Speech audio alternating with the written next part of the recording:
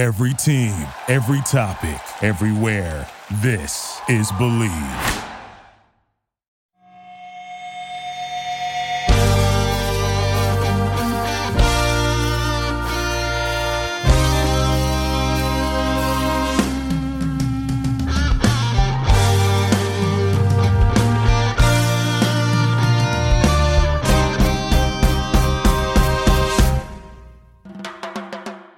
What up, TCK Potters? I'm your host, Sky Guasco, joined always by my man, Lucas Kaser, and you're tuned in to the Candlestick Kids Fantasy Football Podcast. Please subscribe to our YouTube channel at the Candlestick Kids, leave a rate and review anywhere you listen to your podcast, and follow us on Instagram at fantasyfootball_TCK Pod and Twitter at TCK_pod. We've got a lot to cover, so let's get into it. All right, family. Happy Wednesday, episode 202 coming up for you. We are going to be discussing our first official round of quarterback rankings. Yesterday, you heard us break down the fantasy schedules for quarterbacks. Tomorrow, we're going to have a mock draft. It's a super flex mock. So we're going to talk to you about, building up your quarterbacks early in drafts for a super flex league. And again, today, we're going to be breaking down our first official round of quarterback rankings. Lucas, this is something we haven't gotten into yet this year as far as rankings. What do rankings in general tell you? Do you follow them as you draft? Do you just kind of work on them in the off season and then toss them away? Do you work on other people's rankings? Do you strictly go on your own? What do rankings actually tell you?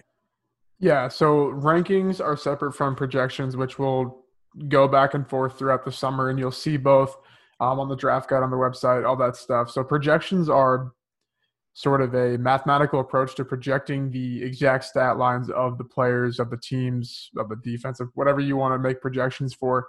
Rankings are sort of to me, if it comes down to it, on an even playing field, you would draft this player over that player, that player over that player, which is kind of flawed to me because I don't follow my rankings whatsoever. I do, but I don't sit there and cross off my rankings when it comes draft day. So it's more of just a gauge of maybe how you value those players or maybe how other people should value them.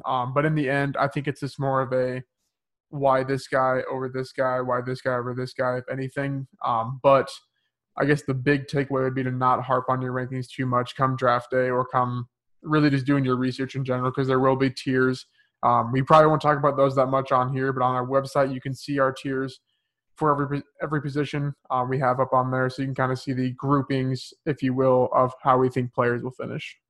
Absolutely. I totally agree. And to double up on the tiers, that's kind of how I draft more so than just linear rankings, right? So we're going to talk about a couple of tiers here early on, at least, because, they kind of matter. But, if we just take a tier, let's just bring one up early. Let's take, Dak, Russell Wilson, Kyler Murray, maybe Deshaun Watson, that maybe second tier-ish.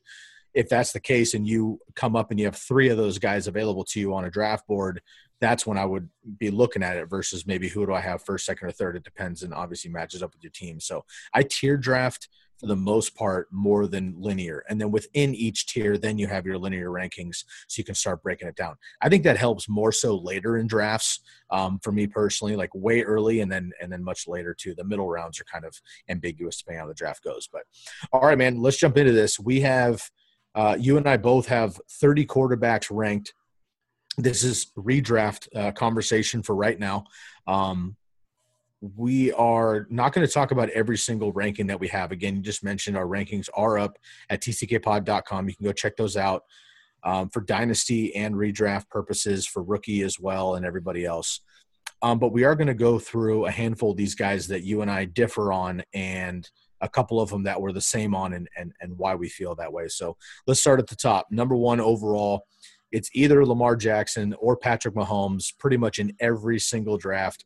I can't imagine a scenario where there's not Lamar Jackson and or Patrick Mahomes at the number one spot for quarterbacks right now. Both of them have been historically incredible over the last two seasons. Last year, 2018, Mahomes was drafted in the later rounds, came back, won people championships. And last year, of course, Lamar Jackson did the same thing. So who do you have at number one overall for your quarterback, Patrick Mahomes or Lamar Jackson?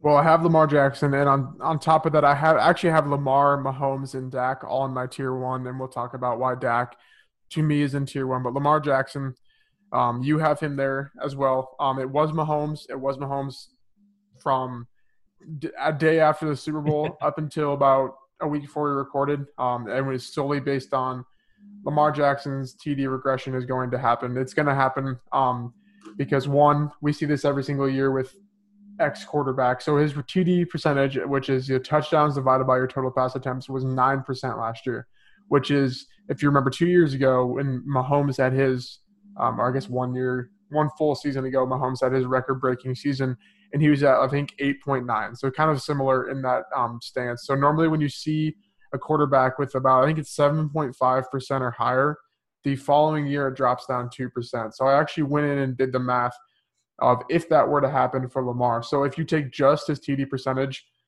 points away, so the average of the top 40 fantasy quarterbacks last year was 4.5%. So all I did was I changed Lamar's touchdown percentage from 9 to 4.5. That took away 72 less points in a 4-point passing touchdown league. He would still have 18 more points than Deshaun Watson and finish as the QB1. So I'm still buying into the TD regression just because it's going to happen. But his rushing upside, I think, is the 1 year we will see that wash away. We won't see this Mahomes going from 1 to 4, 1 to 5. Obviously, he got hurt, but in points per game, he was like 6. So we still saw the regression in general. And on top of that, their schedule is a cakewalk. They have the third easiest schedule against explosive rushing defense the whole season. We know how their rushing attack is. The 9th easiest in rushing defensive efficiency. We also know how good their rushing attack is. In the first 5 weeks, they have the easiest run defense efficiency schedule they have to play. So I think they're going to come out hot. I think he might run for what he did last year and more, and then we're going to see even more red zone attempts now, I think. So it's only looking up for him. This is nothing against Mahomes. I still think Mahomes is my 102 in Superflex, probably a third-round grade in redraft leagues, but I think Lamar is just – that rushing ability is so far unmatched that Mahomes can't top it. I agree with you, man. I've got Lamar Jackson number 1 as well. And again, I kind of was flipping a coin with Mahomes and Lamar Jackson back and forth, but honestly, I settled on Lamar Jackson. And just to, a disclaimer, just to be transparent, and I hope that listeners by now know that, you and I are not full of shit.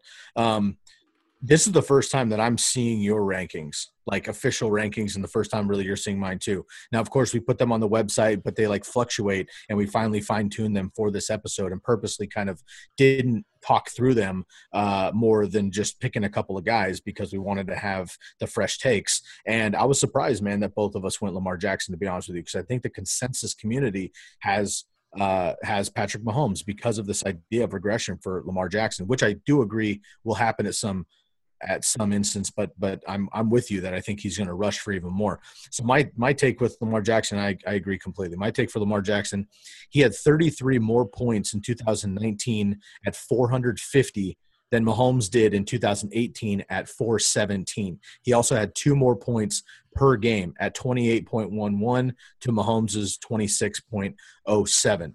He scored 5 rushing touchdowns last year. Josh Allen scored 9. Lamar Jackson scored 5 rushing touchdowns last year, but he led the NFL with 36 touchdowns. Mahomes would have had 30 over 16 games. Of course, he missed the 2 games, but Mahomes would have paced to just over 29, so about 30 touchdowns. Lamar Jackson had 36. So even if the regression comes, and I was preaching this all last year that Lamar Jackson, I believed that he could throw the ball, this whole running back shit, he's a great running quarterback, but he could throw the ball. And I was trying to preach that all off season last year. And then the first game of the season, he comes out of the gate versus Miami, who turns out to be fucking absolutely a dumpster fire. Nonetheless, he scores 5 touchdowns passing in the first game of the season, basically to prove a point of look, I am a great running quarterback, but I'm also an NFL level, Heisman Trophy winning throwing quarterback as well. So I'm all about Lamar Jackson, man. He is no longer a secret. You're going to have to draft both of these guys, third round at least, if you're in any sort of, super flex or quarterback bonus league or anything like that with passing or rushing. I mean, there may even second rounders, but they're no longer a secret. But I think both these guys are worth the price of admission. And look, neither one of us hate Patrick Mahomes. He's an easy number 2, and he's right behind Lamar Jackson. But if push comes to shove, you and I both will go Lamar Jackson first overall. So when on top of the adding on to the rushing ability, so the excuse maybe as to why they don't think the rushing ability is sustainable is because they've never seen this before with a quarterback. His legs are going to get tired. He's going to start taking more hits. He only had 3 broken tackles last year from Pro Football Reference. And he only had 3 broken tackles because he led the league in yards before contact per attempt. So how many rushing yards he had before he got touched or tackled per attempt? At 4.9. That was 1.4 more than Raheem Mostert in second place in that stat line. So, okay, say he regresses. Say that regresses to Raheem Mostert. He's still going to run for 1,200 yards, and he can break tackles. So it's going to even out eventually. And on top of the touchdown regression, he was 26 in passing attempts. So, yes, it's going to go down because they're not going to throw the ball much more. Maybe he'll go to like 20th. But in the long haul, this team didn't really add any weapons to seem like they're going to throw the ball more. They got Duvernay, they got James Prochet, they got rid of Hayden Hurst. So they're just going to kind of stay with what they have. So I think we're going to see a lot of similarities last year. Hopefully another 5 touchdown game at the beginning of the year. I remember I texted you that it's Lamar Jackson time, and he hasn't even ran the ball yet. Like I started him in one of my leagues because I was like, he can run the ball. He might work out. And then next thing you know, he's the QB1. So, yeah, I'm hoping for another big year. The only scary thing is I think when Superflex, he's my one-on-one, I would take him there all day. I think he might go second round in 1 QB redraft leagues, and I don't know if that's a bad pick or not. I'm starting to think that it might not be. I get that's kind of early, but you're getting 24 points a game at the quarterback position, which I think is unmatched to anything else. I agree with you. And then again, you're looking for the safest floor, which he provides with his feet and his ability to throw the ball, but also his upside. And obviously Patrick Mahomes threw for 50 touchdowns. Right. So we know what his ceiling is, and that offense in Kansas City. I mean, if Mahomes were to outpace Lamar Jackson, neither one of us would be surprised at all. But when it comes down to like which quarterback do I want to count on, if I'm drafting somebody like that in the 3rd round, for me personally, it's going to be Lamar Jackson. And I'm with you, man. I'm with you. We agree across the board. All right, so starting off with some fireballs here on this episode right off the bat. So if you disagree with us with Lamar Jackson at number 1, please leave a comment. It's probably Patrick Mahomes, but if it's not, leave a comment below and let us know who you think at that number 1 spot overall for quarterbacks. All right, man. So at number 2, we have a consensus number Patrick Mahomes. And actually, again, we did not share rankings full committed rankings until this podcast started.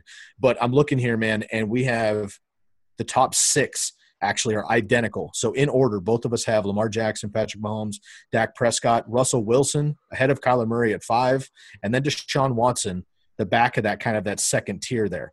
So not much to talk about here. Obviously all those guys are kind of in its own tier 2.5 or so. We have our rankings, obviously, with Dak Prescott, Wilson, Murray, and Watson there. My only concern, I guess my biggest concern there is Deshaun Watson. Is there anybody in that mix that you can see not returning the value as a top 5 quarterback? Yeah, I think there's not plenty. I think there's 2, Kyler, and I think Deshaun Watson easily could. We saw Kyler's ability on the ground last year, but I think that was because the team was so inefficient. Obviously, he can run the ball, but I think in the long run, it's because the O-line was bad. They were inexperienced. They didn't really have any receiving weapons due to injuries. Now they're going to have those receiving weapons. Their O-line, they are cool with rolling with, so that means they're definitely good. They're not going to roll with a bad offensive line. So I think that we're banking on his rushing ability from what we saw last year, baked into that top ADP, because I think Josh Allen, I'm not saying he's a better fantasy guy to draft, but I think Josh Allen's rushing ability is set in stone. So I could easily see Josh Allen replacing Kyler, but I think Kyler has the most upside. That's why I ranked him there, because like I said, this is where we're ranking based on how we think they're going to finish. So I think he could easily – and not that he's going to fall out a lot, because last year he was the QB7. So he might finish just 7 or 8, which isn't a bad where you draft him. And then Watson, we touched on his schedule yesterday. It's bad, or it's just not a good schedule at all for him, plus losing D-Hop. But I think in the games where he has good matchups, I think he'll make up for him. That's why I ultimately have him at 6. Baked into Josh Allen's very inaccurate, and he had a lot of red zone attempts. Now they have Zach Moss, so there's everything's kind of evening out to where I think these guys will probably finish.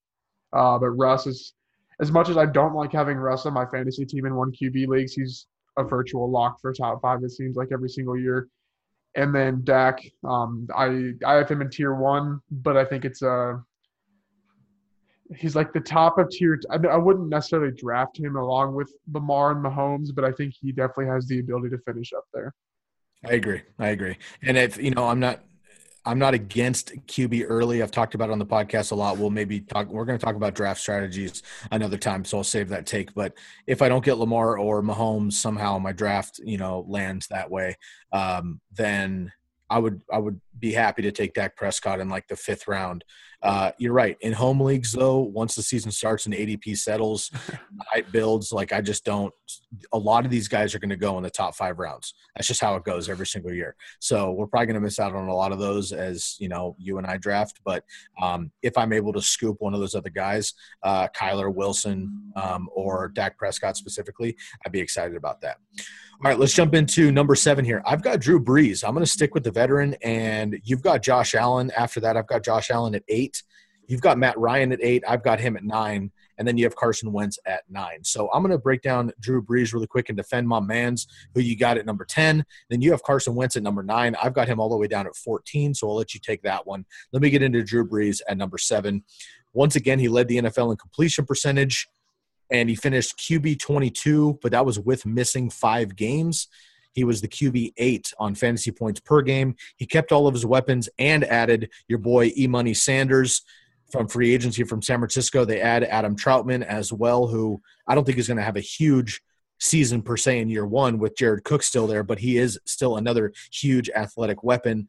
Alvin Kamara is healthy this year, which I'm super excited to talk about in the running back week next week. I don't see a world where Drew Brees is not top 10. And frankly, with another year of Drew Brees has got to get over the hump. He's got to make it happen. Yeah. He's hearing it loud and clear, louder than us for sure. And I've been fading Drew Brees the last couple of years because I'm like, he just can't keep it up. He can't keep it up. He is keeping it up. Everybody comes back healthy. He's got the best receiver in the game, arguably, at least for fantasy football, arguably the best running back as well per touch, and some complementary weapons in a high-powered offense. So I'm going to take Drew Brees at number 7. Again, you've got him a little bit lower at 10. Obviously, a top 10 quarterback. We're not going to disagree too much. But what are your, why not higher on Drew Brees? Yeah, Josh Allen's ahead of him at 7 for me. That's just his rushing floor. I think Josh Allen, that team is going to see a little bit of regression in terms of they weren't even efficient last year in passing offense, but I just think Josh Allen kind of got lucky on some things. His bad throw percentage was very, very bad. It was 5th in the NFL for how good of a quarterback he seemed like he was due to his fantasy production.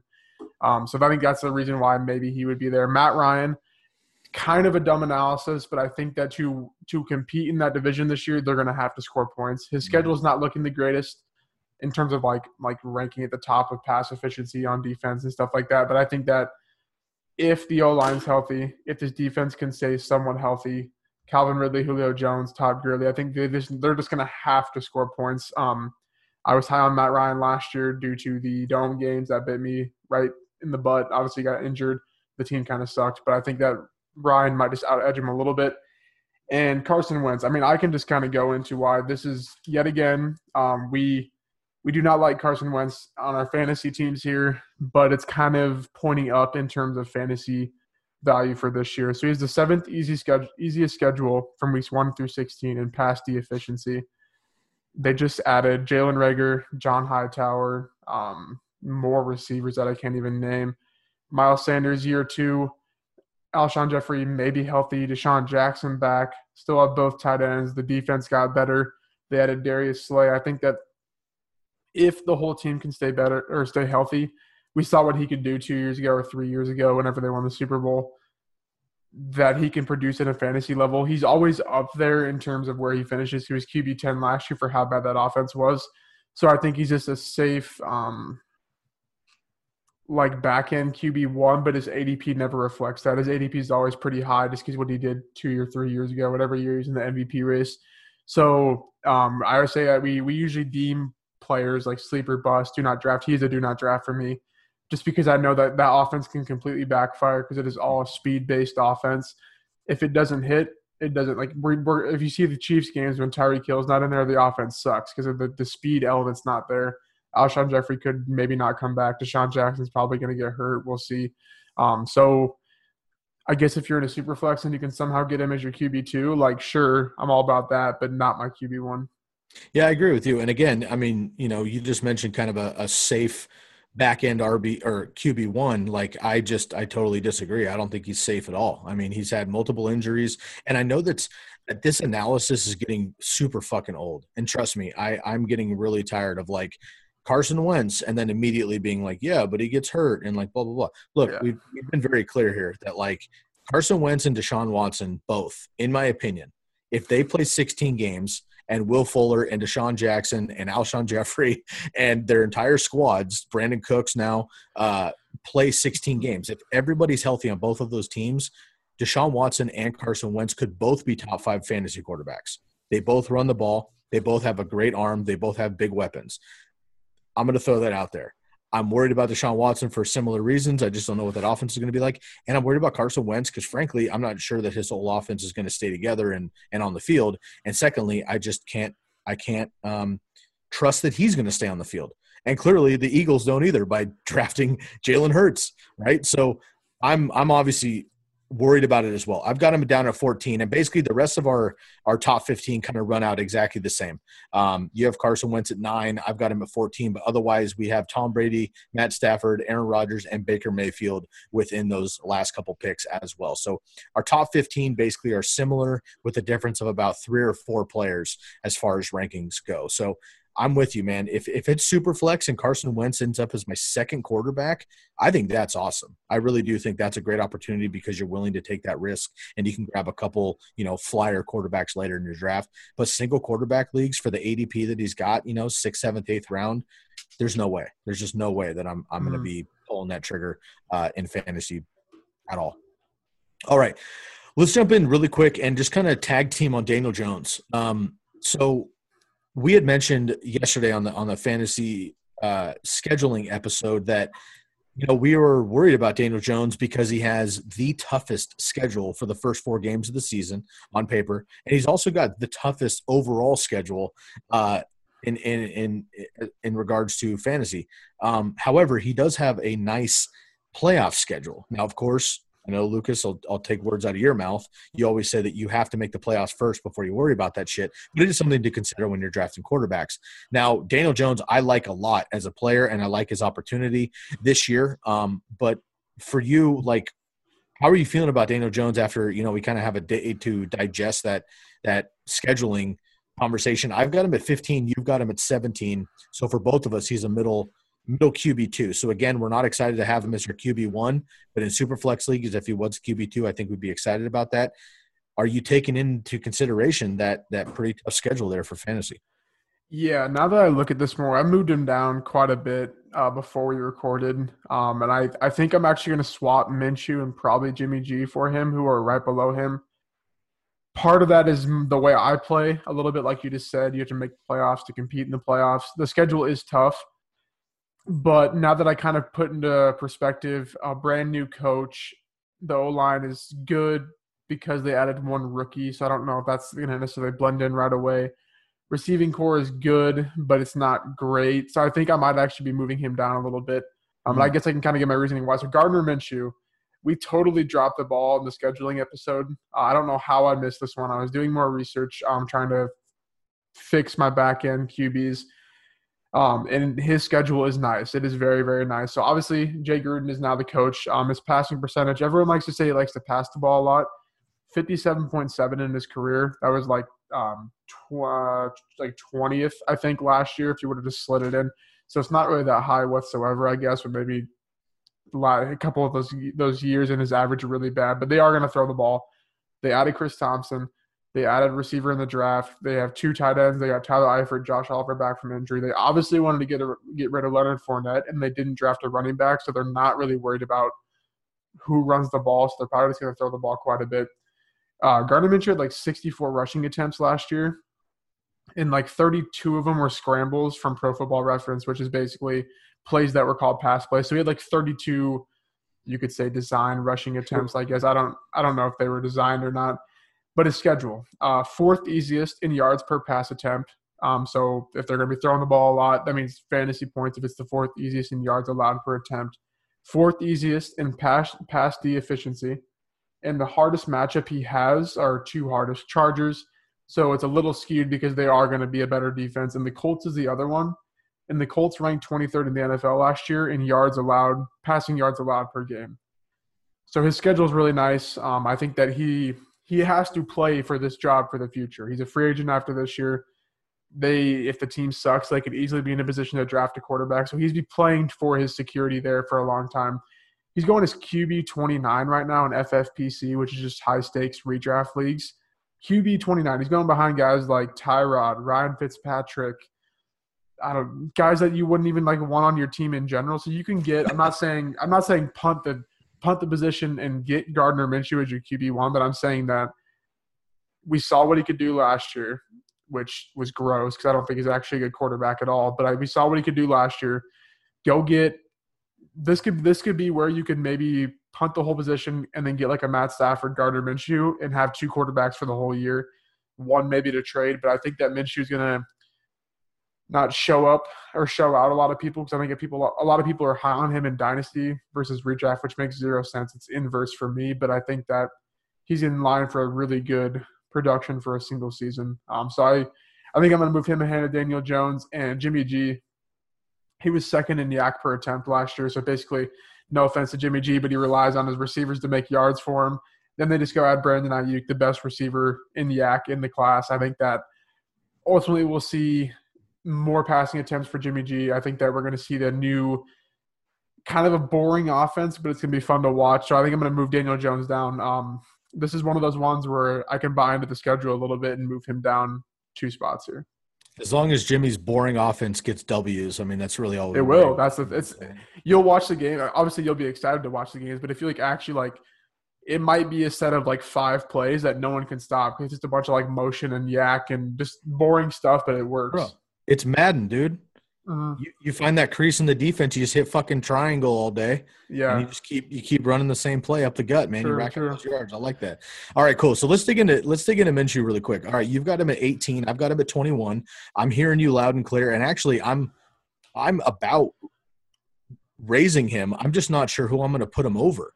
I guess we could now talking this out with you, and this is great. I'm glad we're doing this because again, we've only been in our own heads. So I have Jimmy G higher than you do, actually, for 17. You have him at 19. I've got Kirk Cousins at 18. You have him at 22. After having this discussion, thinking about this a little bit more, I could see Gardner Minshew being higher than both of those guys. So I could get him up in my top 20 for sure. So I might make that adjustment. Jared Goff is the next one, and Drew Lock. I'm going to keep both of those guys ahead of Minshew just because of the weapons around them, where I just don't think that Minshew has. I understand Minshew had a good year. He's got the running ability.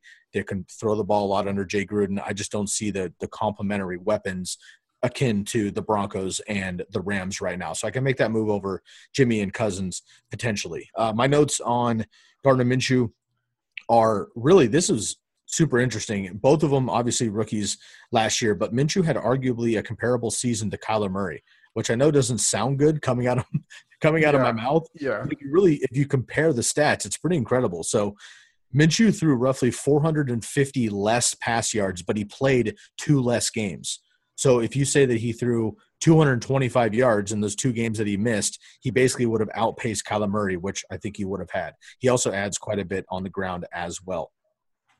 Gardner Minshew had 21 touchdowns to 6 interceptions compared to Kyler Murray's 20 touchdowns and 12 interceptions. So threw half as many interceptions, but 1 more touchdown than Kyler Murray. Obviously, you mentioned Laviska Shenault comes in from Colorado, the wide receiver. I think that's a great addition. And, of course, we don't know what's going on with Leonard Fournette. So I think that's a great call, man. And actually, after talking with you through this, I think I'm going to try to readjust my rankings to get him into my top 20 at least there. So I think that's a good call. And then I'm going to double back on his schedule really quick as well. We made a brief mention of it yesterday as we broke down the easiest first 4 weeks of the schedule. So if you haven't heard that episode yet, dial back 1, and we broke down the fantasy schedules for the quarterbacks. The easiest first 4 weeks in the NFL for fantasy, the Jaguars are number 6 against passing defenses. All right, they get Indianapolis, who you mentioned last year is fucking horrendous. They get them twice for sure. The first one's at home in Jacksonville. Then they're at Tennessee. I don't like that at all. That's definitely scary. But then they get Miami at home, and then they're at the Bengals. So the first 4 weeks there with Gardner Minshew, I think is great. And then that gives you a couple weeks to decide whether he's the real deal or not, right? So he's a great quarterback too. And if you punt quarterback all the way to the end of your draft, he could be a nice, quarterback up at the to grab late in drafts to just kind of see what happens there. So again, I think you got me a little extra stoked on Gardner Minshew there, which I appreciate. So I think I'm going to maybe look to move him up over, probably on first glance, over Jimmy and Kirk Cousins. Let's jump into really, again, our rankings are pretty similar after that. We both have Big Ben up at 15 and 16. We're not going to jump into him yet just because we don't know. Per this recording, he recently just came out with kind of his video of him cutting his fucking hair and trimming his beard and, getting back, and Juju kind of like, he's back, right? Like, I'm excited about it if he's healthy. If he's healthy, yeah. I think Ben's going to be a top 15 guy, and we're going to have to boost him up our rankings.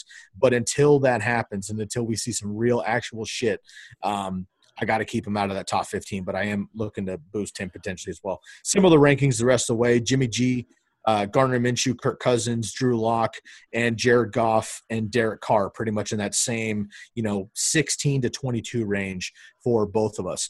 Next, let's go into the rookie, man. Probably the only rookie that's going to have first dibs on an opportunity this season at least. And that's, of course, Joe Burrow with the Cincinnati Bengals. Tua is going to have to wait his opportunity behind Fitz, and that's basically a health risk. And then obviously Jordan Love in the Packers, he's not going to get any love until Aaron Rodgers is gone, and then Jalen Hurts is basically going to be a wildcat quarterback for a little bit until Carson Wentz gets hurt as well. So let's talk about Joe Burrow real quick, man. I've got him at 23. You've got him at 24. Again, I just mentioned to you, I'm writing articles and doing team outlooks, and I just dug real deep into Joe Burrow for the Bengals outlook. So I'm going to let you share your piece, and then I'm actually going to go into the coaching strategy for the Bengals here with Brian Callahan as their OC and Zach Taylor, which I think is what we can look at more so than what Joe Burrow can do, because obviously he's a rookie and we have no NFL stats to back that up. So why don't you go ahead first on Joe Burrow, and after doing that research, I think I'm a little bit low on Joe Burrow, but again, without a training camp and as a rookie, I'm not sure where I'm going to boost him and how I'm going to put him higher, but ranking him number 23 for me just doesn't feel right with that entire offense and what I think that Bengals offense is capable of.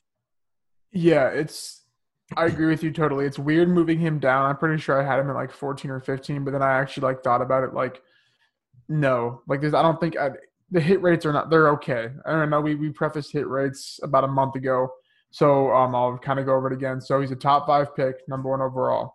In year 1, we had a sample of 13 players that were top 5 picks in their first year, and these are just percentages of those players. So 15% finishes a top 6 quarterback, 31% finishes top 12, 46% finishes top 24, and 69% finishes top 36.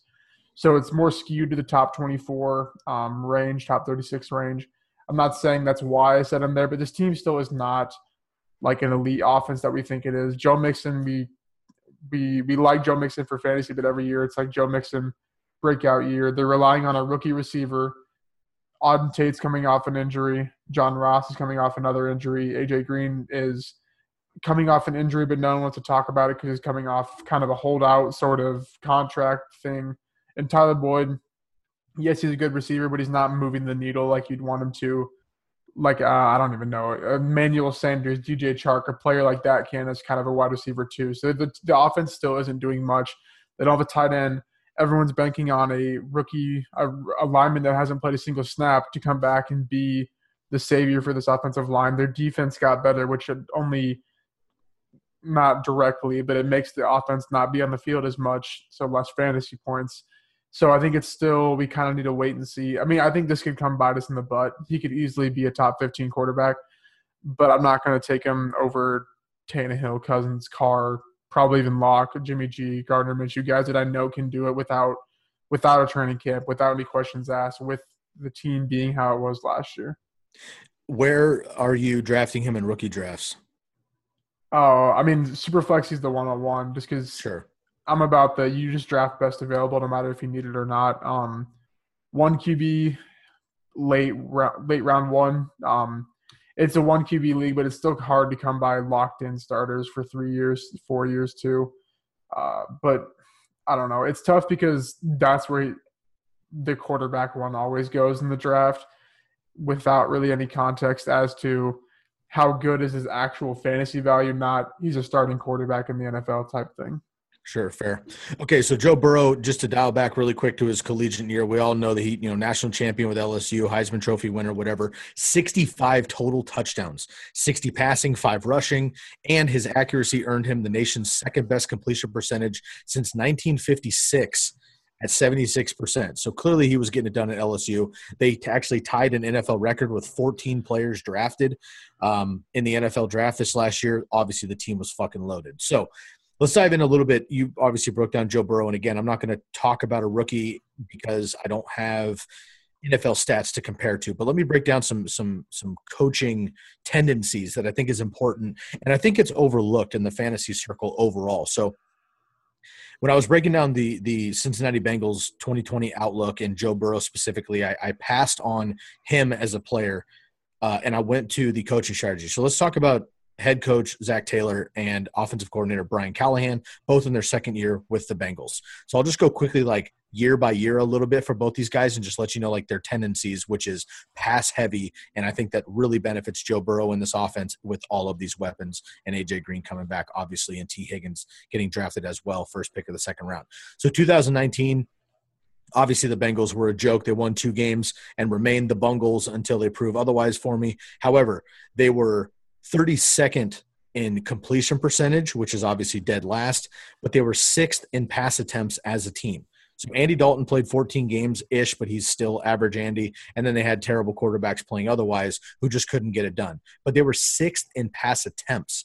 So Joe Burrow, I just mentioned, he had the second best accuracy season at the collegiate level since 1956. He brings that kind of accuracy with all of these weapons and a team that wants to throw with the 6th most pass attempts in the league. He's going to be on fire right away, I believe. In 2018, Taylor helped Jared Goff to career highs in every major passing category: completions, attempts, passing yards, touchdowns, completion percentage, and yards per attempt, and passer rating. That's obviously good news. And Taylor was instrumental from 2012 to 15 with Ryan Tannehill, who I know was kind of a joke later in his career with the Dolphins. But as he came out as a rookie, he was actually his 15,460 passing yards in his first 4 seasons with the Dolphins as a rookie were the 3rd most among all quarterbacks in NFL history over their first 4 seasons, behind only Peyton Manning and Dan Marino, obviously both future and active Hall of Famers.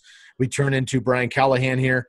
Last year in just 13 games, Andy Dalton was 11th in pass attempts, but would have paced out to 5th overall behind just Winston, Goff, Ryan, and Brady with 609 pass attempts overall. So Andy Dalton was going to pace out to 5th overall pass attempts in the league. And again, with the accuracy of Joe Burrow, I think that's incredible. I can go all day with Callahan's resume, but basically helped Derek Carr to a career-high season in 2018, 2016 and 17, helped Matt Stafford to 2 of his best seasons.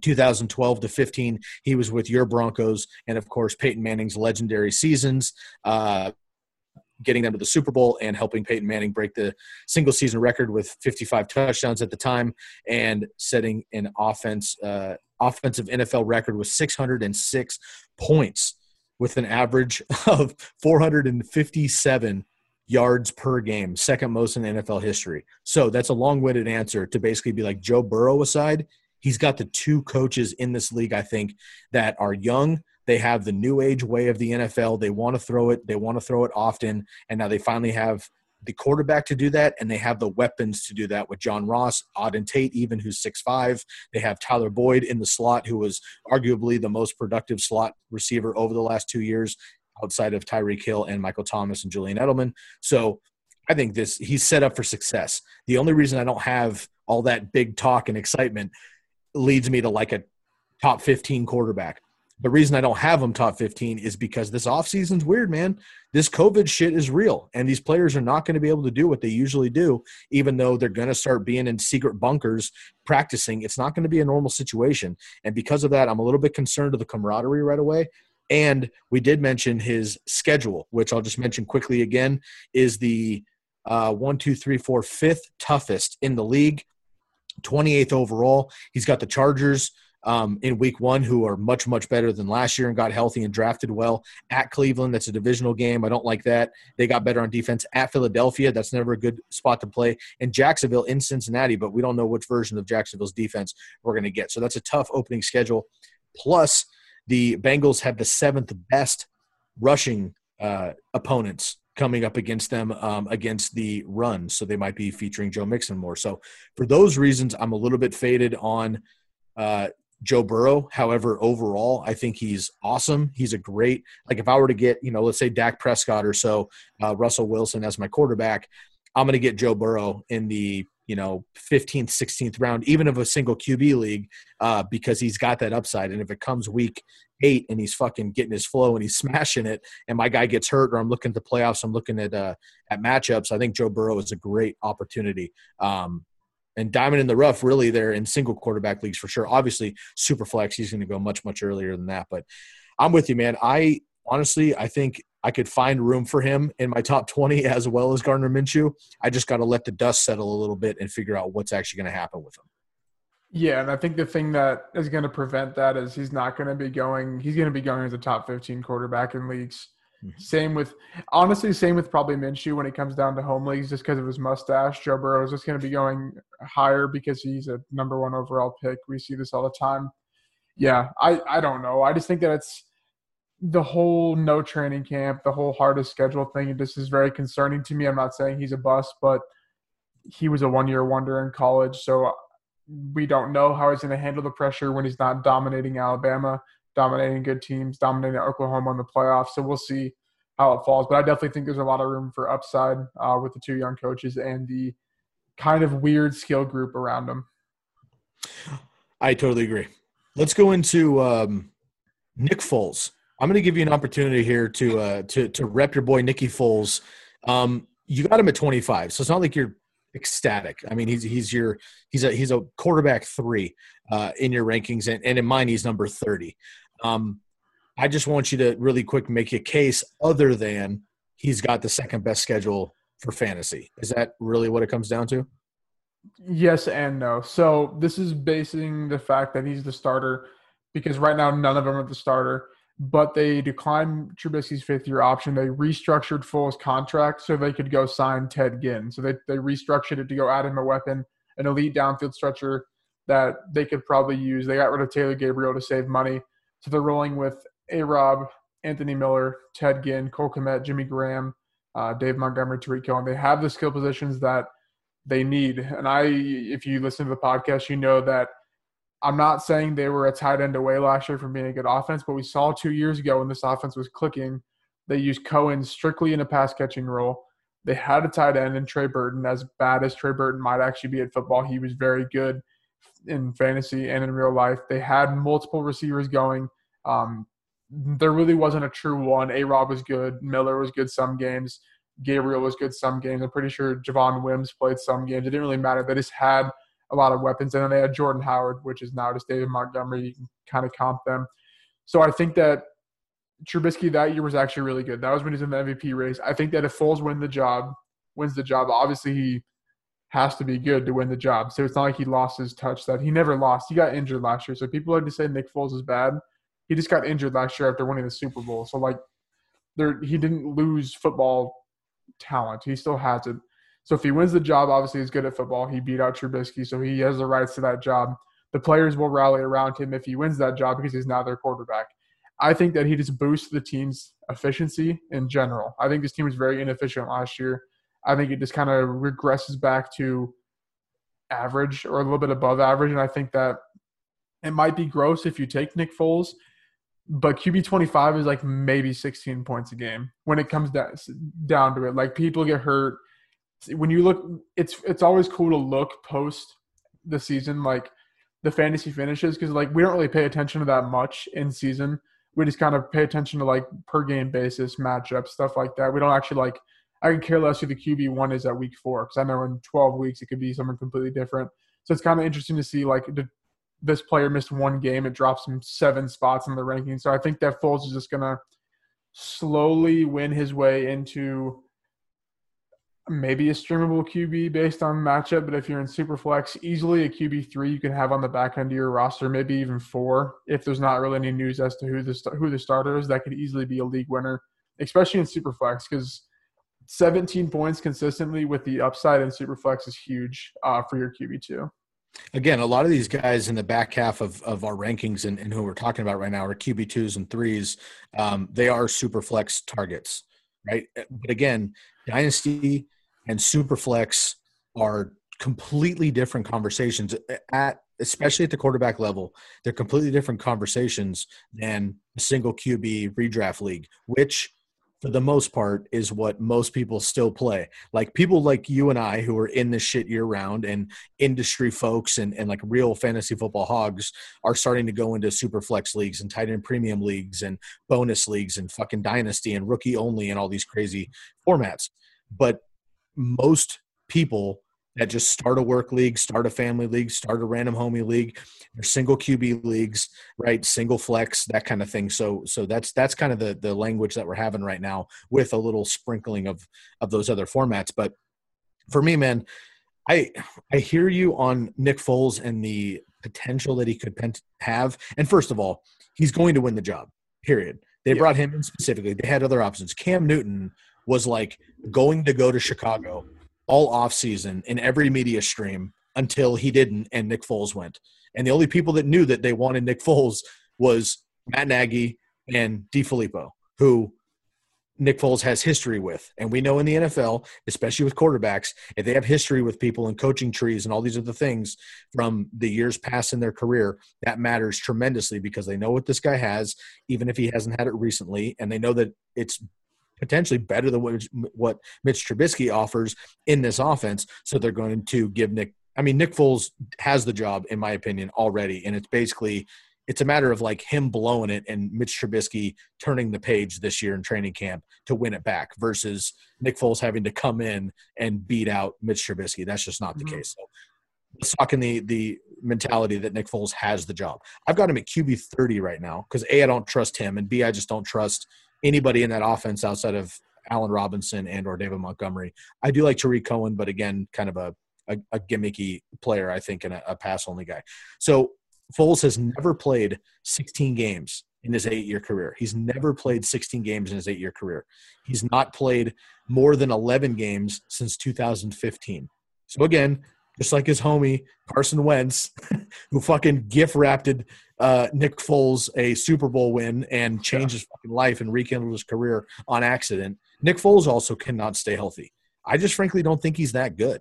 I understand Mitch Trubisky has been a headache, but I mean, I think I'm sitting here accidentally defending Mitch Trubisky kind of, and I know that you have been on the podcast. You've been like the one person in the fucking fantasy community who's defended Mitch Trubisky so far. So like, I understand what the Bears are potentially capable of, and Mitch Trubisky threw, it was 6 touchdowns, I believe, against the Buccaneers at one point. So I mean, they have 2 quarterbacks on their team right now. Nick Foles threw 7 touchdowns against the Raiders one night, and Mitch Trubisky threw 6 touchdowns in a game against the Buccaneers. So these guys clearly can do it. I'm just worried overall in this offense. And honestly, him at number 30 is probably ridiculous, but like Dwayne Haskins, there could be some upside. They got better weapons. Ryan Fitzmagic, we know what he's about, and he's going to fucking sling it as long as he can. And then I think Tua's even better than him when he comes in. Tyrod Taylor, I think, is too low at 27 for me. I'll probably be raising him up. Sam Darnold, I think, has opportunity. And then Tannehill and Rivers and everybody else, and then we got Joe Burrow. So I just don't see who I could put Nick Foles over. And again, other than the argument that he's got the overall best first 4 weeks of the season. They're at Detroit without Darius Slade. They've got the Giants at home, at Atlanta. We never know what that's going to be. And then the Colts again at home. And he's got the second best overall schedule for fantasy quarterbacks on the season behind only the Chargers. Other than that argument, I just don't see why people would be excited about Nick Foles other than, again, as a second quarterback or in a super flex league, to end up with Nick Foles with the upside and that schedule. Sign me up. I think I would take that risk. Single QB, even if I punt all the way to the fucking end of the draft, I'm going to find other people, dude. I'll take Tyrod Taylor. I'll take Ryan Tannehill. I'll take, maybe the combo, of a later option there. I just don't believe in Nick Foles personally. Yeah, I don't know. It's weird because Trubisky's going to make a great Patriots quarterback next year. It's sure. And then we'll be drafting Mitch Trubisky higher than fucking Nick Foles. I'll tell you right now. For sure. Like, it's going to happen. And, first of all, I don't think Cam Newton is completely out of the woods in New England at this point either, but that's a conversation for another time. All right, man, we're pretty much we're at the bottom of the barrel here as far as our rankings go, but why don't you give a quick shout out to your boy Teddy Two Gloves? This only comes down to one thing, and I feel like I'm the only one that stands on you actually think about this. A lot of people don't think Teddy Bridgewater is good. Dynasty, he's confusing because they could easily be a 2-win team and go get a quarterback next year. But I think redraft. So here's my case for him. Everyone loves DJ Moore. Everyone loves the upside of Curtis Samuel. Robbie Anderson adds another dynamic to this team. Everyone loves Christian McCaffrey. Everyone thinks Ian Thomas is a breakout. Someone has to throw him the ball. That's that's my only argument with it. Because I know there was one where people were arguing he's not even a top 26 redraft quarterback or top 30, whatever the case may be. He offers rushing, not upside, but just stability, kind of at a Gardner Minshew, what we saw last year, maybe a Carson Wentz sort of stable floor. They're going to be losing a lot. This defense is completely it's going to be rookies and then their younger guys they already have. So they're going to be losing. They're going to be throwing the ball. I think this team's going to take a very interesting approach to how they run their offense. They're going to have a brand new scheme on a limited training camp basis. So it'll be interesting to see what they do. But I think in the long run, he's easily as good of a upside QB2 candidate as Nick Foles is. Probably more upside just because the weapons are more explosive. He offers that rushing floor. And I think he has the 5 games he played with the Saints, I think kind of showed him that he can actually do it compared to maybe where he wouldn't have saw himself before those 5 games. Sure, and I can get it. And just as Nick Foles has had a really up and down, peaks and valleys, crazy rocky road career in the NFL, Teddy Bridgewater has had the same. Let's not forget, just a couple years ago, dude, this fool fucking tore off both of his legs. I mean, he was kind of Alex Smith territory where we didn't know if he was going to walk properly again, let alone play NFL football. And the fact that he's come, dude, he's a dude that I'm rooting for in general as a person, like Kerryon Johnson, and Darius Geis, but I don't believe that it's going to happen. I understand the weapons, I get all that, but in my opinion, as long as Christian McCaffrey has fucking rubber on the tires, especially his super impressive, extra expensive IndyCar fucking rubber that he's got, they have to run the offense through him. It just doesn't make sense to do that otherwise. The one positive that I do see to Teddy Bridgewater that I'm not necessarily excited about, but I'll give you a fist bump on, is that in his 5 games, he was incredibly efficient because that's what the Saints do. Drew Brees last year, 27 touchdowns, 4 interceptions. Teddy Bridgewater, 9 touchdowns, 2 interceptions. So he was excellently efficient. However, I'm going to throw out I won't go air yards because he only played 5 games, but I will go with ADOT. 40 qualifying quarterbacks, 40 qualifying NFL quarterbacks. Again, there's only 32 that play every Sunday. 40 NFL quarterbacks. Teddy Bridgewater was last, 6.16 ADOT. Okay, so the average depth of target for Teddy Bridgewater last year was 6 yards. I don't see it getting much higher in Carolina. Now, I will say that Matt Rule definitely wants to chuck it. Joe Brady definitely wants to chuck it. I like that a lot. If all of a sudden they find that Teddy Bridgewater hasn't been unwrapped yet, he hasn't really got his opportunity as this fucking gunslinger quarterback in the NFL, and Teddy comes out and starts fucking ripping it all over the field, I would love to see it, and I'll eat my words. But so far in his career, he hasn't done it. He's been efficient. He can throw it deep-ish, but I just don't see him being that quarterback to, really take advantage of a Robbie Anderson. Now, Curtis Samuel potentially, and definitely DJ Moore and Ian Thomas even, I think, in the short intermediate round, I think is going to crush in this offense because he'll be able to get the ball out quick and short. But Robbie Anderson, no thank you. I just don't think it's going to benefit him. No, he's terrible. I think Christian McCaffrey's going to have another 1,000 yards receiving, just because they're going to be fucking dumping it off on quick releases so that Teddy doesn't get hurt because, again, he's basically walking on two brittle legs, which I think is a concern. So I'm worried about Teddy overall. In that offense. And I will say the only other person I've heard back up Teddy Bridgewater is our good friend of the podcast, Ryan Curly Parra, my good buddy that grew up and he helped Daniel and I start the podcast back in the day. He's been blowing me up since he got picked to the fucking Panthers. He's like, bro, this is awesome. This is Teddy's opportunity. I'm stoked. And I'm just like, dog. I have one question. So what was his ADOT again last year? 6.16. So what if I told you Drew Brees was only 6.4? Then I would tell you that that's how the Saints roll, and Drew Brees is fucking unbelievable. Yeah, I see the disparity. Yeah. And I'm waiting for that argument. But here's the problem. Drew Brees is still a top 5 NFL quarterback and a top 8 fantasy quarterback every single season with a little ADOT because guess what? He's got Michael fucking Thomas and Alvin Kamara. That's true. Now Emmanuel Sanders and even Jared Cook. Now, Teddy Bridgewater has Christian McCaffrey and DJ Moore is really good. But he's not Michael Thomas. Not a chance. No. Anderson's a deep threat, but can he get it to him? We'll see, And here's the thing. I truly believe that if Drew Brees, similar to Russell Wilson, if Drew Brees had an offense that wanted to attack deep down the field consistently and let him throw it like that, I think he could with accuracy and very high efficiency. I don't think Teddy Bridgewater can. I just don't on a regular basis. So even though the ADOT was the same because they're on the same team, and it'd be hilarious to see fucking Jameis Winston dinking and dunking all day because that's what Sean Payton wants to do in New Orleans. But it's effective, obviously. Matt Rule is going to come in there to Carolina, and he's going to come in with Joe Brady, who just had fucking Joe Burrow throw 60 touchdowns, and they're going to want to chuck it.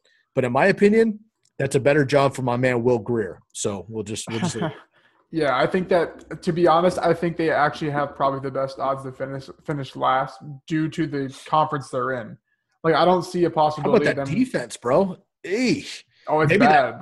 Maybe that helps Teddy that they're going to be down by fucking 25 every game. Yeah, but, I don't know. They're going 0-6 in conference. I don't know the rest of their schedule. I'd imagine they play, the Vikings or Packers or something. It's not looking good for, I don't know. Teddy B signing there was interesting, especially the contract they gave him. I don't really know what they're trying to do there, but, yeah. Well, let's end the podcast because we're pretty much at it. All right, we've discussed our rankings. We're going to raffle through our top, our 32 rankings. I want you to prepare, and I want you to just blaze through names really quick. I'm going to do the exact same thing, and everybody can go see them again on our rankings, Redraft and Dynasty on our website, tckpod.com. Before we do that, I want this to go very quickly. I'm going to read you the opponent to the Panthers through the entire season, and I want you to give a win or a loss. All right, a win or a loss. We'll just count the wins, and that'll give us our record. So they have the Raiders at home. I'll go win. Home game. Okay, that's one. At Tampa Bay. No. No fucking chance. At the Chargers. No. Arizona at home. I'd say by week 4, Arizona's cooking, so no. At Atlanta. No. Chicago at home. No. At New Orleans. No. Atlanta at home. No. At Kansas City. Not a chance. Tampa Bay at home. No. Detroit at home. I'll give them that one. At Minnesota. No. Bye week in 13. And then they go Denver at home. Maybe. That's a half, I'd say. I don't know if our offense is going to be any good. I'll give them – they're at 2.5 right now. At Green Bay. No. At Washington. The battle for Trevor Lawrence, sure, we'll give it to him. 3.5. And they get the Saints at home, which they fucking win that game every year because the Saints sit all their players. But only one team gets a bye this year. So that could be completely washed in terms of obviously teams will have some people might not have to play, but okay, so the Saints win that game by only 3 touchdowns because they're on the road, and we know how Drew Brees plays outdoors. So we'll give them just 20-point win on that one. 3.5 wins. Max. 3.5 wins. So 3-13 maybe, and that's it. That's that's going to be pushing the number one pick in the draft. Which, if the Patriots don't blow it enough, they're going to get Trevor Lawrence. Well, there's going to be 3 quarterbacks. So like 3 teams that like we think are locked in with like the Redskins. They're not going to punt. Like they punted Tua. Not that they should have taken Tua, but they punted Tua. They're not going to punt Fields, Lance, or Lawrence. Right. The Panthers will not, especially Matt Rule, especially Joe Brady. That like he knows the importance of those guys, like how good they are. I don't even know, like because I saw like the lines for like most losses, and it was like Redskins, Panthers, like Jets were like 7th. I don't know how. Like it's weird because it's a year where you don't really see like an actual, like there is a bad team, but like they have a quarterback. Bad team, they have a quarterback. So it'll be interesting to see how it plays out. Yep. All right, man. Let's get out of this episode here. What I'd like to do is as quick as we can roll through our 32 quarterbacks. Okay. Now I don't want analysis, nothing. What we're gonna do is we're just gonna trade off. I'll let you do 1 through 10. I'll do 1 through 10, and then we'll do 11 through 20, and likewise. All right. So Yep. No analysis, just names. Who are your quarterbacks 1 to 10 as of right now? Yep. Lamar, Mahomes, Dak, Russell Wilson, Kyler Murray, Deshaun Watson, Josh Allen, Matt Ryan, Carson Wentz, Drew Brees.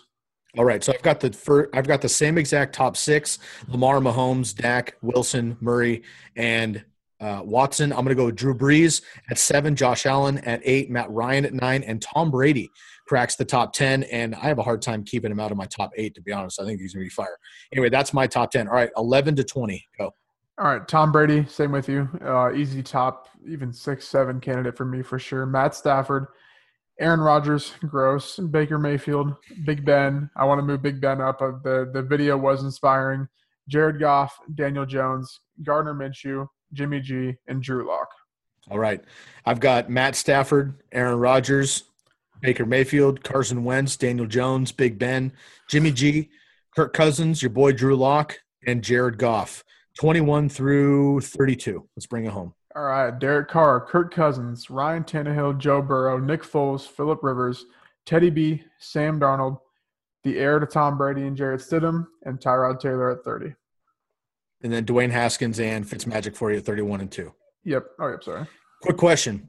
Fitzmagic is only 32 because you're worried about Tua, right? There's no way that Fitzmagic would be the 32nd ranked quarterback. No, he would. Honestly, I think he would maybe be top 16 if he played all 16 games. I think he just would be. But yeah, 32. I'll probably have him in quite a bit of super flex leagues because he goes super late, but 32 just because of Tua. Got it. Okay, cool.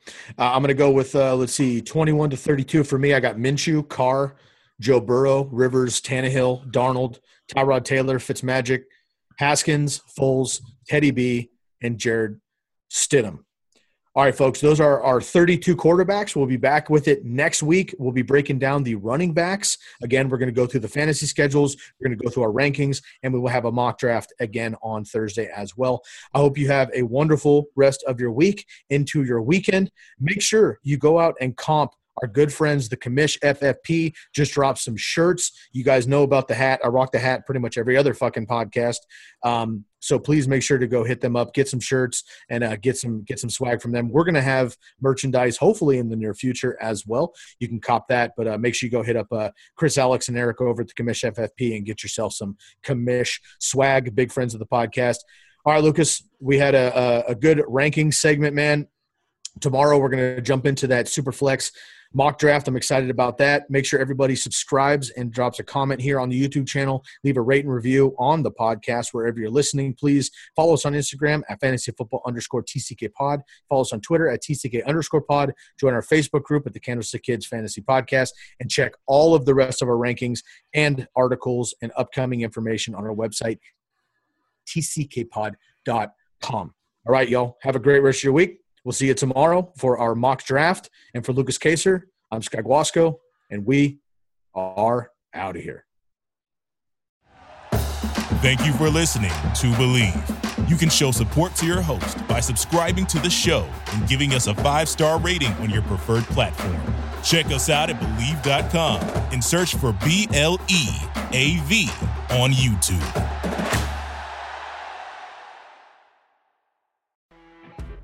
You know when you're listening to a true crime story that has an unbelievable plot twist that makes you stop in your tracks? That's what our podcast, People Are the Worst, brings you with each episode. I'm Rachel. And I'm Rebecca. We're identical twins who love true crime cases that make you say, didn't see that coming, and we hate the people responsible for them. Listen to People Are the Worst now on Apple, Spotify, or wherever you get your podcasts.